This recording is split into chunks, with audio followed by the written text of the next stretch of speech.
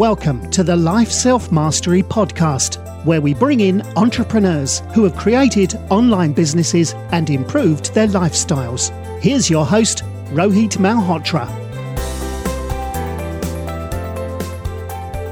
Hi everyone, this is Rohit from Life Self-Mastery, and today I'm excited to have Ashmeet Sidana, who's the Chief Engineer of Engineering Capital. His experience includes managing venture capital funds, serving on multiple board of directors, and helping build industry-leading products, VMware, and Silicon Graphics Webforce. Before the last decade as a venture capitalist, Ashmeet was an operating executive with hands-on operating experience as a CEO and entrepreneur. Ashmeet has received his MBA from Wharton, Master's in Computer Science from Stanford University, and Bachelor's in Commerce from USC. In his spare time, he can be found planning a second trip to Mount Everest. Welcome to the show, Ashmeet. Thank you, Rohit. It's a pleasure to be here. Awesome. So, you do have a very interesting journey because we discussed before the call that you came from a village and you moved to US, and you've been a very successful venture capitalist. Tell me about your childhood days in India, and how did you go on to move from India to US? I'm entirely a product of education and the fortune recipient of being able to study. And for someone whose father was a farmer who lived in a village, literally plowing fields with camels in a mud house, something which is easy for Indians to visualize, but for most people over here would be alien to imagine how backward, rural the area was.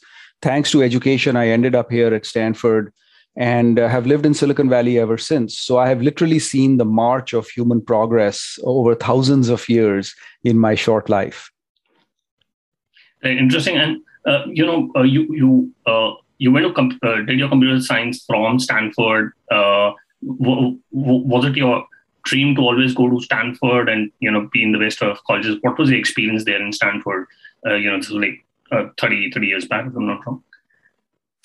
Truth be told, Stanford was not my first choice. As a good engineer growing up in India, I always wanted to be an engineer. I always wanted to study computer science.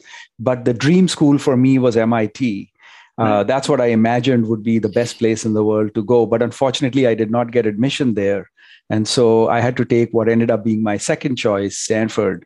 But in hindsight, it brought me to Silicon Valley. Stanford was an amazing experience. It really is a special school.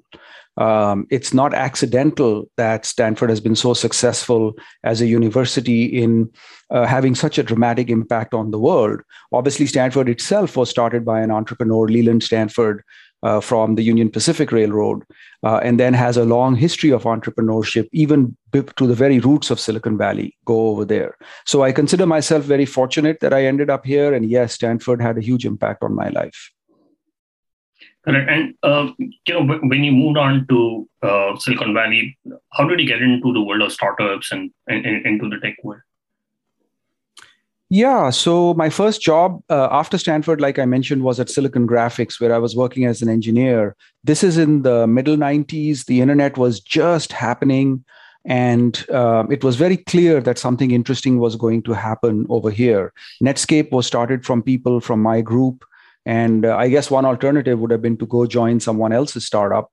But I decided to start my own company, SSI. And like any good entrepreneur, there's something deep, something that churns inside you that is very hard to quantify or explain or even articulate when you feel that urge to go create something of your own. And so that's how I ended up starting SSI. And ever since after that, I've only been in the world of startups. It's very hard for me to imagine working in a big company today, which frankly is a completely different life. You need different skills. You need a different way of working, a different way of thinking about what your goals in life are if you work at a large company. Interesting, because, things have really changed, as you mentioned, and especially in India and a lot of developing countries, there's a lot of boom in startups, and there's a lot of good talent which is available. But for somebody who's a graduate or is looking to graduate from a B school, would you recommend them to work in a startup, or would you ask them to work in a big company to learn about processes? It depends on what your goals are. There's no right or wrong. Startup journeys are very difficult journeys. But they can also be incredibly rich and rewarding, not just in terms of money. Yes, occasionally you can also get very, very rich if you do a good startup and you are successful. But they're also very rich and rewarding in the sense that you get a diverse set of experiences, the kind of experiences that you would never get if you were in a large company. But you never get the kind of support that you get in a large company. You would not get that in a startup. So there's no right or wrong. It's really a question of what your dream is, what your goal is. If you want to be a senior VP at Google, or if you want to go work for Oracle and become, a division manager, that's a perfectly good job. It's a perfectly good career. And lots of people follow that. In fact, the majority of people follow it. I would end by saying that for most people, startups is actually not the right answer. So I will caution people that they are difficult enough and they are risky enough that it's not necessarily the right answer. I know for the last 10 years, we've had a great market in startups. And obviously, it feels like, you can't go wrong joining a startup. But that will not always be true. The business cycle will kick in. At some point, it will come to an end. I was here in Silicon Valley in the year 2000 when the dot-com bubble crashed. And it was a wasteland. I mean, it was very clear that this is not where people wanted to be. With all due respect to the investment bankers and the consultants, they all went back to New York and Chicago and they left. And all these people who I call tourist entrepreneurs who had shown up in Silicon Valley were gone. And only the true believers were left. The people who genuinely wanted to work with technology, who were technologists, and wanted to do the things that make Silicon Valley special and a startup journey special. Correct. And, you spent a decade in foundation capital and then you started your own fund. What was the process when you looking to, start your own fund and, how did you manage to get the limited partners for your fund? Yeah, so I was very fortunate. I had a wonderful journey at Foundation Capital. That's where I learned the art of venture capital from luminaries like Catherine Gould and Jim Anderson and Bill Elmore, the three founders of Foundation Capital, Mike Shue, who was one of my mentors and a senior partner at Foundation. But it was also clear to me that I still had that entrepreneurial urge, that entrepreneurial fire to do what I truly enjoy, which is the deep tech software companies, the hardcore software companies. And so when I left to start Engineering Capital, I went to Catherine for advice. And she was instrumental in both introducing me to LPs and also helping me think about Engineering Capital as a venture firm and why the world needed a new venture firm. There are many good VCs in Silicon Valley, VCs and GPs who made a lot of money, but there are very few VCs who have started their own venture firm. And Catherine was a woman who had started her own venture firm, Foundation Capital. And so it was magical to be able to talk to her and have her as a thought partner. And so that's really how Engineering Capital got started. Correct. And, wanted to understand what was the thesis. Why did you choose to focus on technical insights and focus on software engineers for your thesis? Yes. So as I mentioned, I have a passion for engineering. I am a nerd and a geek at heart, and I love software. And so in that sense, it was a natural choice for me as an individual to play to my strengths. But more importantly, it was also clear there was a market opportunity over here. If I can phrase it in the terms that Peter Thiel likes to use, which is what is a generally accepted belief where you have a contrarian opinion, where you believe something else to be true from what is generally accepted that you know. For me, that belief, and by the way, I still continue to believe it, is that Silicon Valley, most companies in Silicon Valley are not technology companies. Most entrepreneurs are not technologists, and most startups are not started on technical insights anymore, even though that is the popular perception. If you walk up to an average person in the world, the 7.9 billion people outside the few, entrepreneurs, and you ask them what is Silicon Valley about, they will tell you it's about technology. They'll think this is the heart of where the most deep tech stuff is. But it became obvious to me that most venture capital firms are not specializing in technology. Their general partners are not technologists. The entrepreneurs are not are not geeks at heart. They are not nerds. They don't want to play with technology for technology's sake. And so there was this opportunity where I wanted to create a new venture capital firm. And that's what engineering capital specializes in, ironically, in the heart of Silicon Valley. And what are some of the hard problems and opportunities which are there to start new technology companies, especially in Silicon Valley? There is a vast array of hard problems that are in plain sight. I call these problems hiding in plain sight that people ignore because they just assume the world works this way, and that's how it has to be. But if you look at it with a clean sheet of paper, with a fresh mind, it becomes obvious that maybe there is some small subset which could be solved with technology. And within those companies, just to clarify for your listeners, I only focus on software companies. So I don't do hardware. There's an entire opportunity to do hardware companies. For example, today we are seeing companies trying to go into space, trying to do robotics, etc. Obviously, hardware companies. Within the realm of software, thanks to famous people like Alan Turing, obviously lived not far from where you are right now in London, who is the father of computer science. For those of people who are not familiar, computer science provides for an endless opportunity of creativity. There's no limit other than the halting problem that Alan Turing famously proved. There's really no limit to the type of program you can solve and the kinds of things that you can do. And so the question is, what is a problem that you want to solve that you can use technology for? And here are some simple examples. Okay. Today, when we build software and the way the internet has evolved, we are almost always making a trade-off between security and efficiency. In other words, do we make a computer, a system, a way of working and developing software that is secure, where we can be confident that our information is restricted to us? Or is it efficient? Is it useful? Are other people able to access it? This trade-off is not a mathematical certainty. It is simply the fact that we have not yet figured out a better way to do it. And so you see a whole ton of startups over here. This is obviously the area of cybersecurity, where I continue to see a lot of innovation, a lot of new opportunities. Even my companies, for example, I was the first investor in companies like Menlo Security, Robust Intelligence, Kentic. These are all my portfolio companies who have really innovated on the frontiers of computer science to advance the state of art. But the eventual nirvana is still far away. In fact, it's not in sight. And so I would say that's one area of opportunity. The second, of course, is this entire movement to the cloud.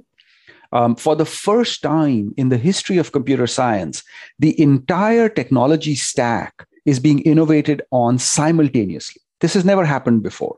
So if you look at the long arc of computer science over the last 40, 50, 60 years, first it was all about getting the chips to work. Then it was about how do we make systems work. Then we obviously ended up with the PC. Then we ended up with the internet. And there were eras. You can talk about the internet era and the PC era and the mini computer era. Well, right now, what's happening is the entire stack is being innovated at the same time. In each of those previous eras, there was only one part of the stack that people were working on. When it was the mini computer era, Data General, Soul of a New Machine, the Eclipse, Pulitzer Prize winning storybook, it was all about building a system. And what does it take to get a system to run?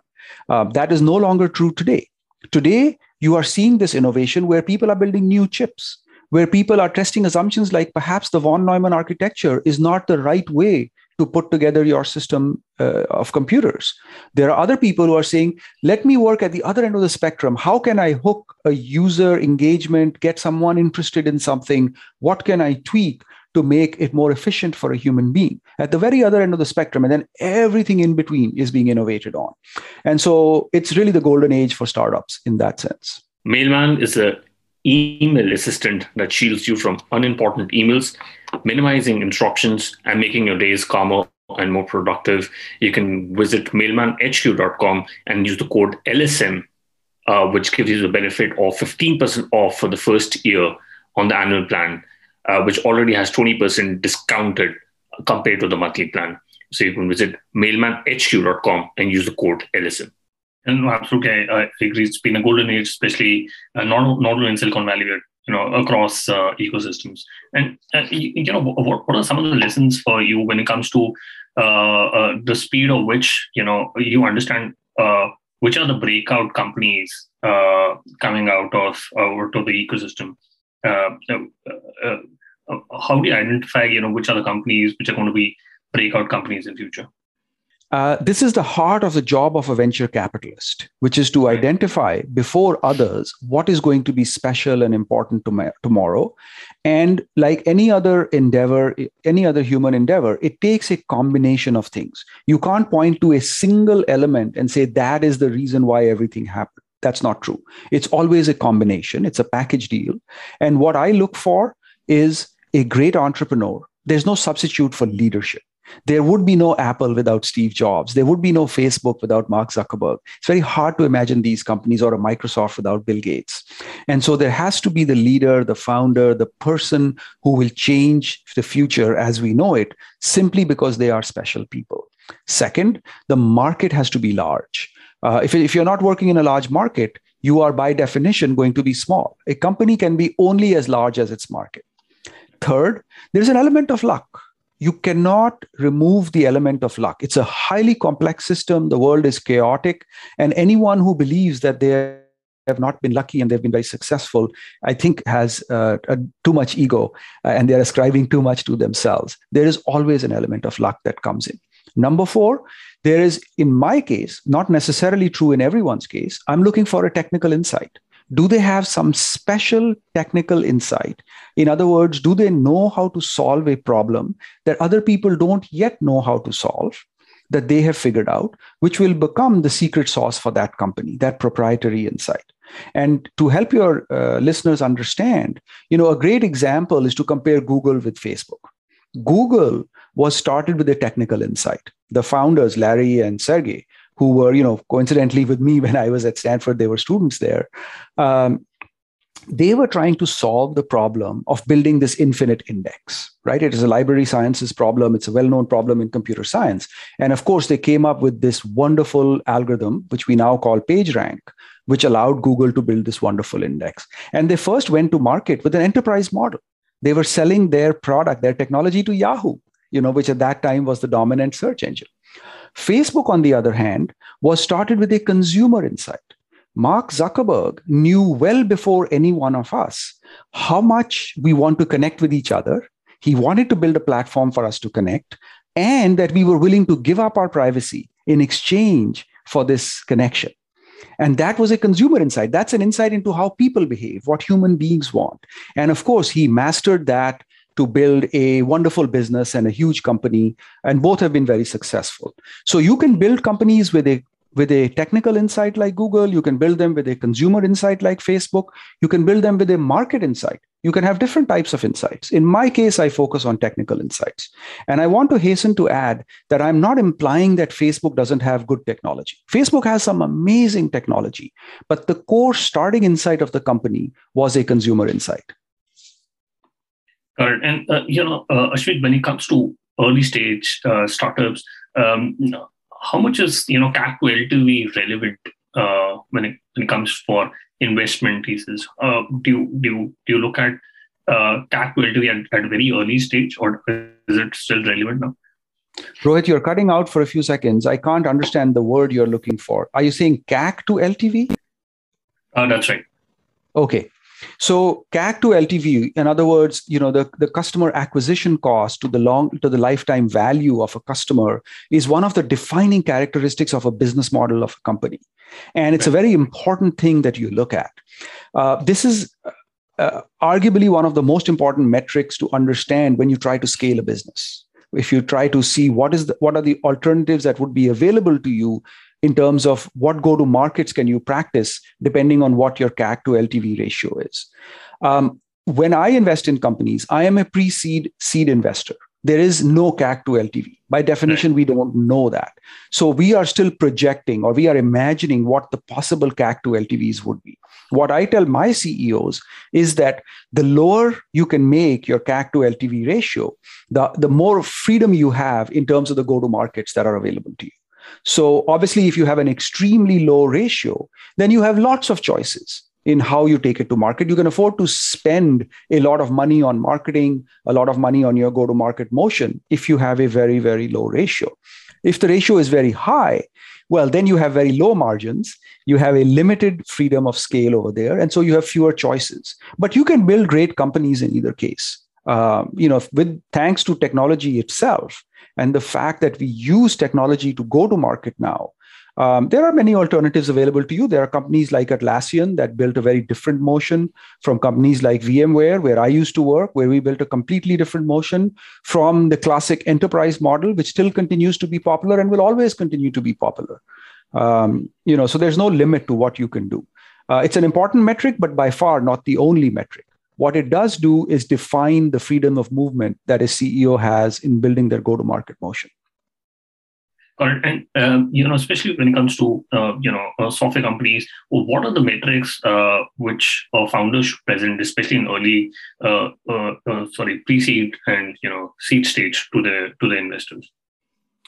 Yeah, so there aren't a lot of metrics typically at a pre-seed stage in a company. I mean, by definition, they haven't built the product yet, so there are no customers. Maybe the technology is not even working. But having some view to what the go-to-market motion for the company will be is important. And at a minimum, what the market for the company is very important. So I encourage entrepreneurs, even at the pre-seed stage, to think about their market size.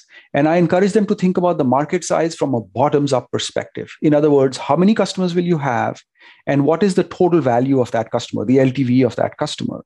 Just that simple metric of how many customers exist and what the value of the customer is starts giving you some feel for how big the market is. And therefore, is this even a viable venture-backed company?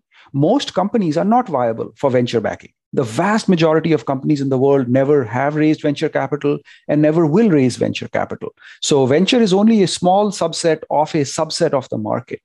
And so people really need to understand what we are looking for as VCs, or if an entrepreneur wants to raise venture and is trying to build a venture style startup, they need to understand why they are in that very exceptional corner of the market where you would take a small amount of capital and get disproportionate returns. Correct. And what do you think about the competition between specialist seed firms versus multi-stage large firms, especially with Sequoia and Tiger Global and SoftBank also being involved into pre-seed and seed stage at times? I think one of the most dramatic changes that has happened to venture capital in the last 10 years is that the entire industry has moved from a monolithic single firm is your entire partner for the entire life cycle of your company to what we have now, where you have specialist firms at all different stages of the business. Now, this has occurred for a variety of macro reasons. I mean, the market has become much bigger. The eventual market cap has become much bigger. We've become much more efficient in how many companies we can grow with our model, et cetera. But what has happened to the industry, the venture capital industry, is that it used to be that you would have a single company who would lead your Series A investment, and they would be your largest owner till the date of the exit, IPO or M&A. That is no longer true. And one of the most dramatic examples of that was when SoftBank invested in Uber. What people didn't notice is that at the same time, on the same day, in the same company, you had Benchmark, one of the world's best venture capital firms, selling stock, Sequoia Capital, another one of the world's best venture capital firms, buying stock at a different price in the same company. This would have been inconceivable in the old life cycle model of venture capital. Now we have specialists at all stages. Even what you think of as generalist firms are not truly generalists. They have their niche, they have their specialties. Some of them are multi-stage, for sure. Firms like Sequoia Capital have multiple stages they will invest in. Firms like Benchmark are still practicing through a single fund. But it is clear that the entire venture industry is now going to consist of some form of specialization. The only question is, how much do you specialize? Even within the large firms, people talk about the growth fund, the early stage fund. The partners who are working on the growth fund are different from the partners who are working on the early stage fund. And so in effect, even though they may be under a single umbrella, they are different firms at that point. They're certainly different funds that are making different investment decisions in your company. Correct. And you choose to be a solo GP versus building another partnership. How the investment decision making framework different for a VC who is a solo GP in his fund? So as you recognize, I am a solo GP, which means I work alone. And by definition, I am the single decision maker on all investments. Right. So I'm the only GP. When a company comes in, it's up to me to meet them and also complete all the diligence, do the work to get to that final decision of whether we're going to invest or not. And I make all of those alone. That doesn't mean that I don't talk to other people, or I don't get advice from other people, or I don't do diligence or make reference calls, etc. But at the end of the day, the final call is mine. Many firms operate on the partnership model, where a single individual cannot make a decision. Now, there's often a continuum over there where there are firms where they literally vote and everybody has to sit together, or firms where there are kind of loose cannons, people talk in terms of check writers, people who have a fair degree of freedom. But still, at the end of the day, legally, practically, they are sitting together usually on a Monday morning in a room and talking about the companies and saying, are they going to do it or not? That's why they're a partnership. So one is a team-oriented approach, and mine is obviously a very single-oriented approach. This is a new approach. The solo GPs have only existed for the last decade or so. And it is by far the minority model. In other words, there's only a few, I would say 99% of the firms are not solo GP firms out there. But there are many advantages to being a solo GP. And I do believe we will see a large increase in the number of solo GP firms going forward. Though I also believe it will never become the dominant model. For various reasons, I believe the partnership model will always be the majority. And this is for the younger VCs who are listening to this podcast. VC is not an easy career option. But what is the difference between those who go on to succeed versus those who do not? What are the early parameters you see in those VCs who go on to succeed? Yes, what a great question, Rohit, because venture is an incredibly competitive business. And sometimes entrepreneurs don't realize how high the failure rate is in venture itself, of individual partners and also of firms. Famous firms come and famous firms go away, and people don't realize that there is a mortality rate to what happens over here. What makes a VC successful? I think it's the same elements that make an entrepreneur successful. You've got to be intelligent. You've got to be hardworking. Education certainly helps. Experience helps. And you have to understand that it is a job where you are competing in a highly competitive market where different people have different strengths. And so you have to understand your strengths. You have to leverage your strengths and use that to obviously pick good investments, help your companies, and hopefully get good exits. And then lastly, there's always that element of luck, that small element which is an essential ingredient that we all depend on to succeed in the end. And do you have advice for a VC who's in his early years of their VC career? I could talk about that forever because this is such a rich business. It's such a rich job. I mean, there's so much to think about it. Right. If any of your listeners are interested, I'll post a reading list I have called How to Think Like a VC, which is just a set of readings that I've shared with people in the past. And so I would say thinking like a VC is a very different way of thinking than thinking like an entrepreneur. So some of the things that make a VC very, very interesting, for example, are being contrarian, being driven from first principles. Hard work is an incredible element and often underestimated how hard the hard work is that a good VC has to put in to build a successful portfolio. It's a very long-term business, so you have to have an orientation towards the long term. And long-term is an ambiguous word that people often get confused about. Long-term in the venture business is 3 to 7 years. Okay. If you have a company that is going to become successful in 20 years, that's usually too late for a VC. And it's almost impossible to see a company becoming successful in 1 or 2 years that would be a venture scale, a venture style business. So that sweet spot in the middle, the 3, 4, 5 years, the 7, 8, 9 years for your success is really what I mean by long term. And understanding that orientation is something that new people sometimes take some time to get used to. So if someone is starting out in venture, what I would tell them is think about a decision whose results you will know in, let's say, 5 years from now. Can you give me an example of a decision that you made? Okay. And then have them use that as a practice to then say, now let's talk about an investment decision. So, for example, perhaps you had admission to 2 different universities and you picked one versus the other. Okay. That's a 4-year decision typically. That's an example of a longer term decision, which will stay with you for the rest of your life. So it has an impact forever after that. So that's a way in which you can train yourself to think at what is this sweet spot for venture capital, which is the 4, 5, 6, 7 year window that we are looking at for success. Today, I have an interesting stat for you. Did you know that the founder of Beautiful Lives increased the social media presence by 10x? They managed to publish consistently and effortlessly using a robust social media management tool called Social Pilot. Social Pilot is a cost-effective social media tool that helps businesses scale their social media marketing efforts. Use lifestylemastry.com/social pilot to get a 14-day free trial. Interesting. And, I've spent a lot of time in the Indian ecosystem. We finally getting to see some, exits, especially Zomato coming up with an IPO. But there's been a lot of talks about the rise of SPACs. And do you think, what is your thoughts on SPACs? And do you think the future will hold out for SPACs in emerging markets, especially Indian, Southeast Asian economies as well? Yes. So SPACs, for those people who are not familiar, stands for Special Purpose Acquisition Corporation. It's a way for someone to raise money to then go out and buy a company, to merge into that and take that as a public entity. And it is really an innovation by Wall Street. And really speaking, it's not an innovation because SPACs in their old form have existed for a long period of time. And for a while, they were somewhat tainted in that they had this view that, it was lower quality companies or lower quality capital that pursued it. That has changed more recently for reasons that I don't fully understand.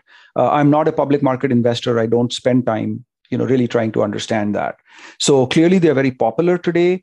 I'm going to guess that this is more for regulatory or perhaps macro reasons like too much liquidity in the market than for any fundamental intrinsic reason. As an early stage venture capitalist, I focus on long-term value creation. It's that 5-year cycle. It's that 7-year cycle. How can you go from 0 to 100 million in revenues? Once you've built that, then you will have many ways to exit. And yes, SPACs are one viable way to exit today. Certainly, some of my companies have been approached by SPACs. And so I encourage them to study it, to look at it. And if it makes sense, then, leverage it as a vehicle at that point. I haven't had any of my current portfolio go through a SPAC. But you could also go IPO, which is obviously the most prestigious way to go public. Or you can sell to another company because now we are seeing very, very high priced acquisitions, multi-billion dollar acquisitions, tens of billion dollar acquisitions. So all are viable exits for someone like me who is investing in a company when it's literally 2 people and an idea who are saying, we're going to start a new company. In several cases in my portfolio, the companies were incorporated after we came to an agreement, we shook hands and said, let's go start a company. And COVID had been an inflection point because a lot of entrepreneurs and investors have moved away from big cities. They're moving to cities like Miami and other places. Do you think if somebody wants to start a company, should they be in the bigger cities where the network effects are there, or do you think going forward? Some of the unicorns can also be built out of remote places. I think today, especially due to work from home and the impact of COVID, et cetera, it's possible to build a company almost anywhere, a true technology company, a Silicon Valley style startup almost anywhere. However, you get many unfair advantages by working in Silicon Valley. I'm obviously based here, and so perhaps I'm biased. But the ecosystem that exists in Silicon Valley is unsurpassed. The number of people who are available to you over here, yes, the costs are high. Yes, traffic is bad in Silicon Valley. And yes, some of the politics in California are dysfunctional. There's no question about that. Those are facts. But it is also true that the pool of talent that exists in Silicon Valley is vast and deep and doesn't exist anywhere else. The kind of experience that you can get over here is absolutely unbelievable. Just recently, one of my portfolio companies, the CEO called me and asked me a question which related to a particular way in which Oracle had made a certain decision. I called a friend of mine who used to work at Oracle at that time who had made that decision. And I said, why don't you talk to him? And he said, oh, wow, that type of connection, that type of communication happens in Silicon Valley all the time, and we take it for granted. On the other side, partnerships.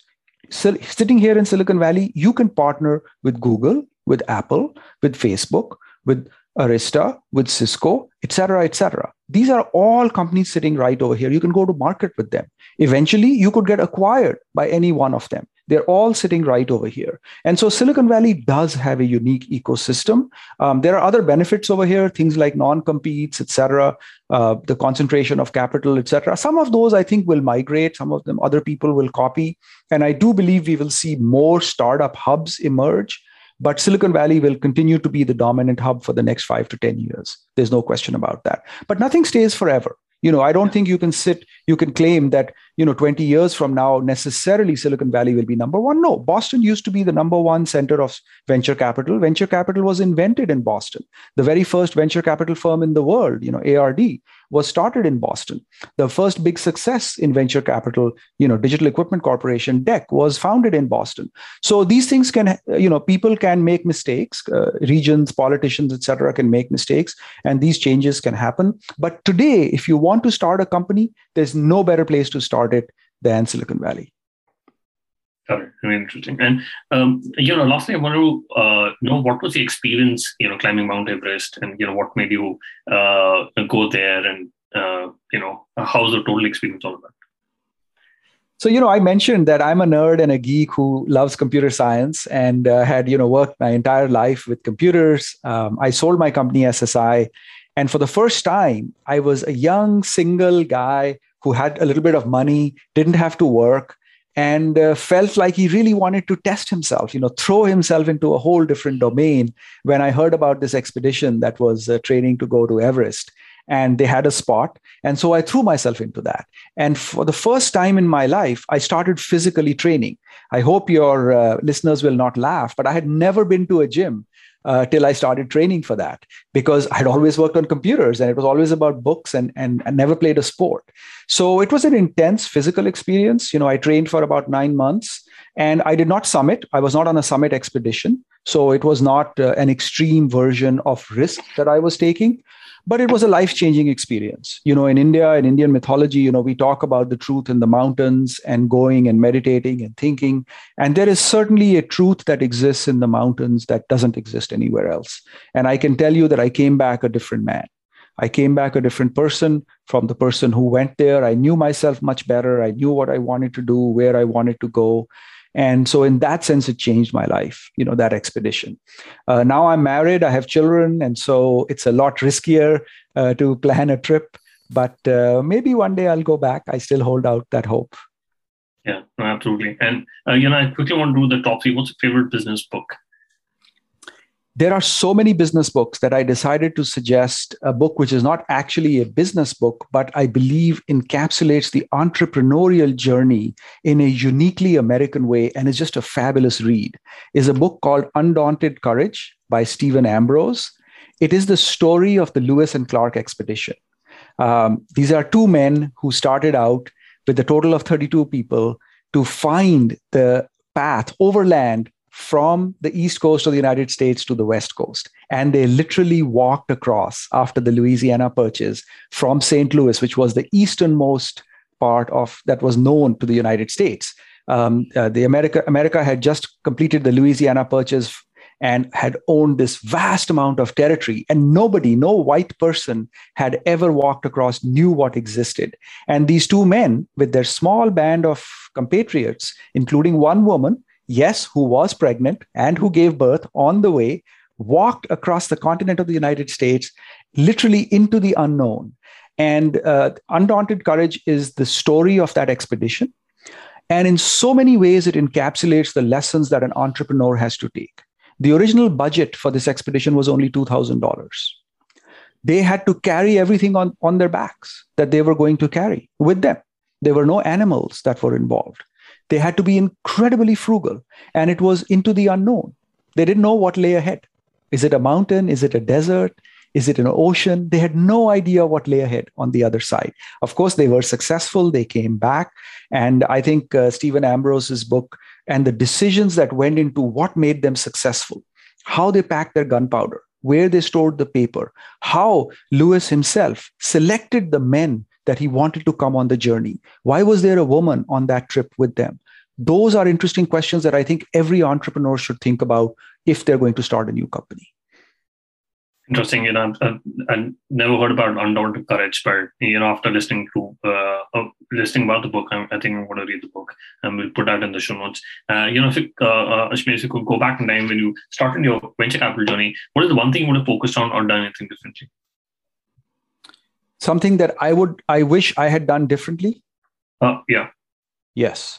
So, as an intellectually curious engineer, type A type who had success early in his career, when I started in venture, I wanted to do everything. I wanted to take every meeting, meet every person, understand every company. And I wish I had been more diligent and had ruthlessly prioritized my time better. So the near-term decision that every VC makes is, what are you going to do today? Which next meeting are you going to take? That is a decision you are making every day as a VC. And I wish I had been more ruthless in the allocation of my time, stayed more focused. As time has gone along, I continue to do that now more and more. And so if you're a young VC, what I would tell you is ask yourself this question. Do you have to do this meeting? What is a more efficient way of doing this meeting? And what is an alternative to doing this meeting? And what is the most important meeting that you are not doing because you are doing this meeting? And therefore, figure out where you want to take yourself. And having a clear vision of what type of a VC you want to be and where you want to get us to succeed will help you make those decisions early on. It took me a while to figure that out. I think that's a great insight. And lastly, do you have a very favorite online tool, for example, Gmail, Slack, so? Yeah, I've probably got a contrarian suggestion here also. My favorite online tool is Office 365. It is an incredibly versatile, old-style tool, which obviously started with Office, which obviously I used and everybody has used. So I grew up with it. So for me, it's an easy decision. But I think Microsoft has truly done a marvelous job of making it truly online. They have seamlessly carried people online. And you are able to, if you think of it in the modern way in which I use it, where everything is online, you leverage all the connections, you can go in, you can automate. I use Power Automate. I use all of those tools. It is incredibly versatile and it is all comprehensive. You are buying into the Microsoft monopoly if you do that, but it is an excellent tool. We'll put that in the show notes. Ashmeet, what is the best way people can reach out to you and know more about Engineering Capital? Good ways to reach out to me are my website, www.engineeringcapital.com, or on Twitter, I'm Ashmeet Sidana. That's my handle, easy to find over there. And both are good ways to reach me. We'll put that in the show notes. Ashmeet, thank you so much for taking the time speaking to us. I really enjoyed my conversation with you. Thank you, Rohit. It was a pleasure. Thanks for listening to the Life Self-Mastery podcast, where we teach you how to start and grow your online business. For more information, visit Rohit's blog at www.lifeselfmastery.com.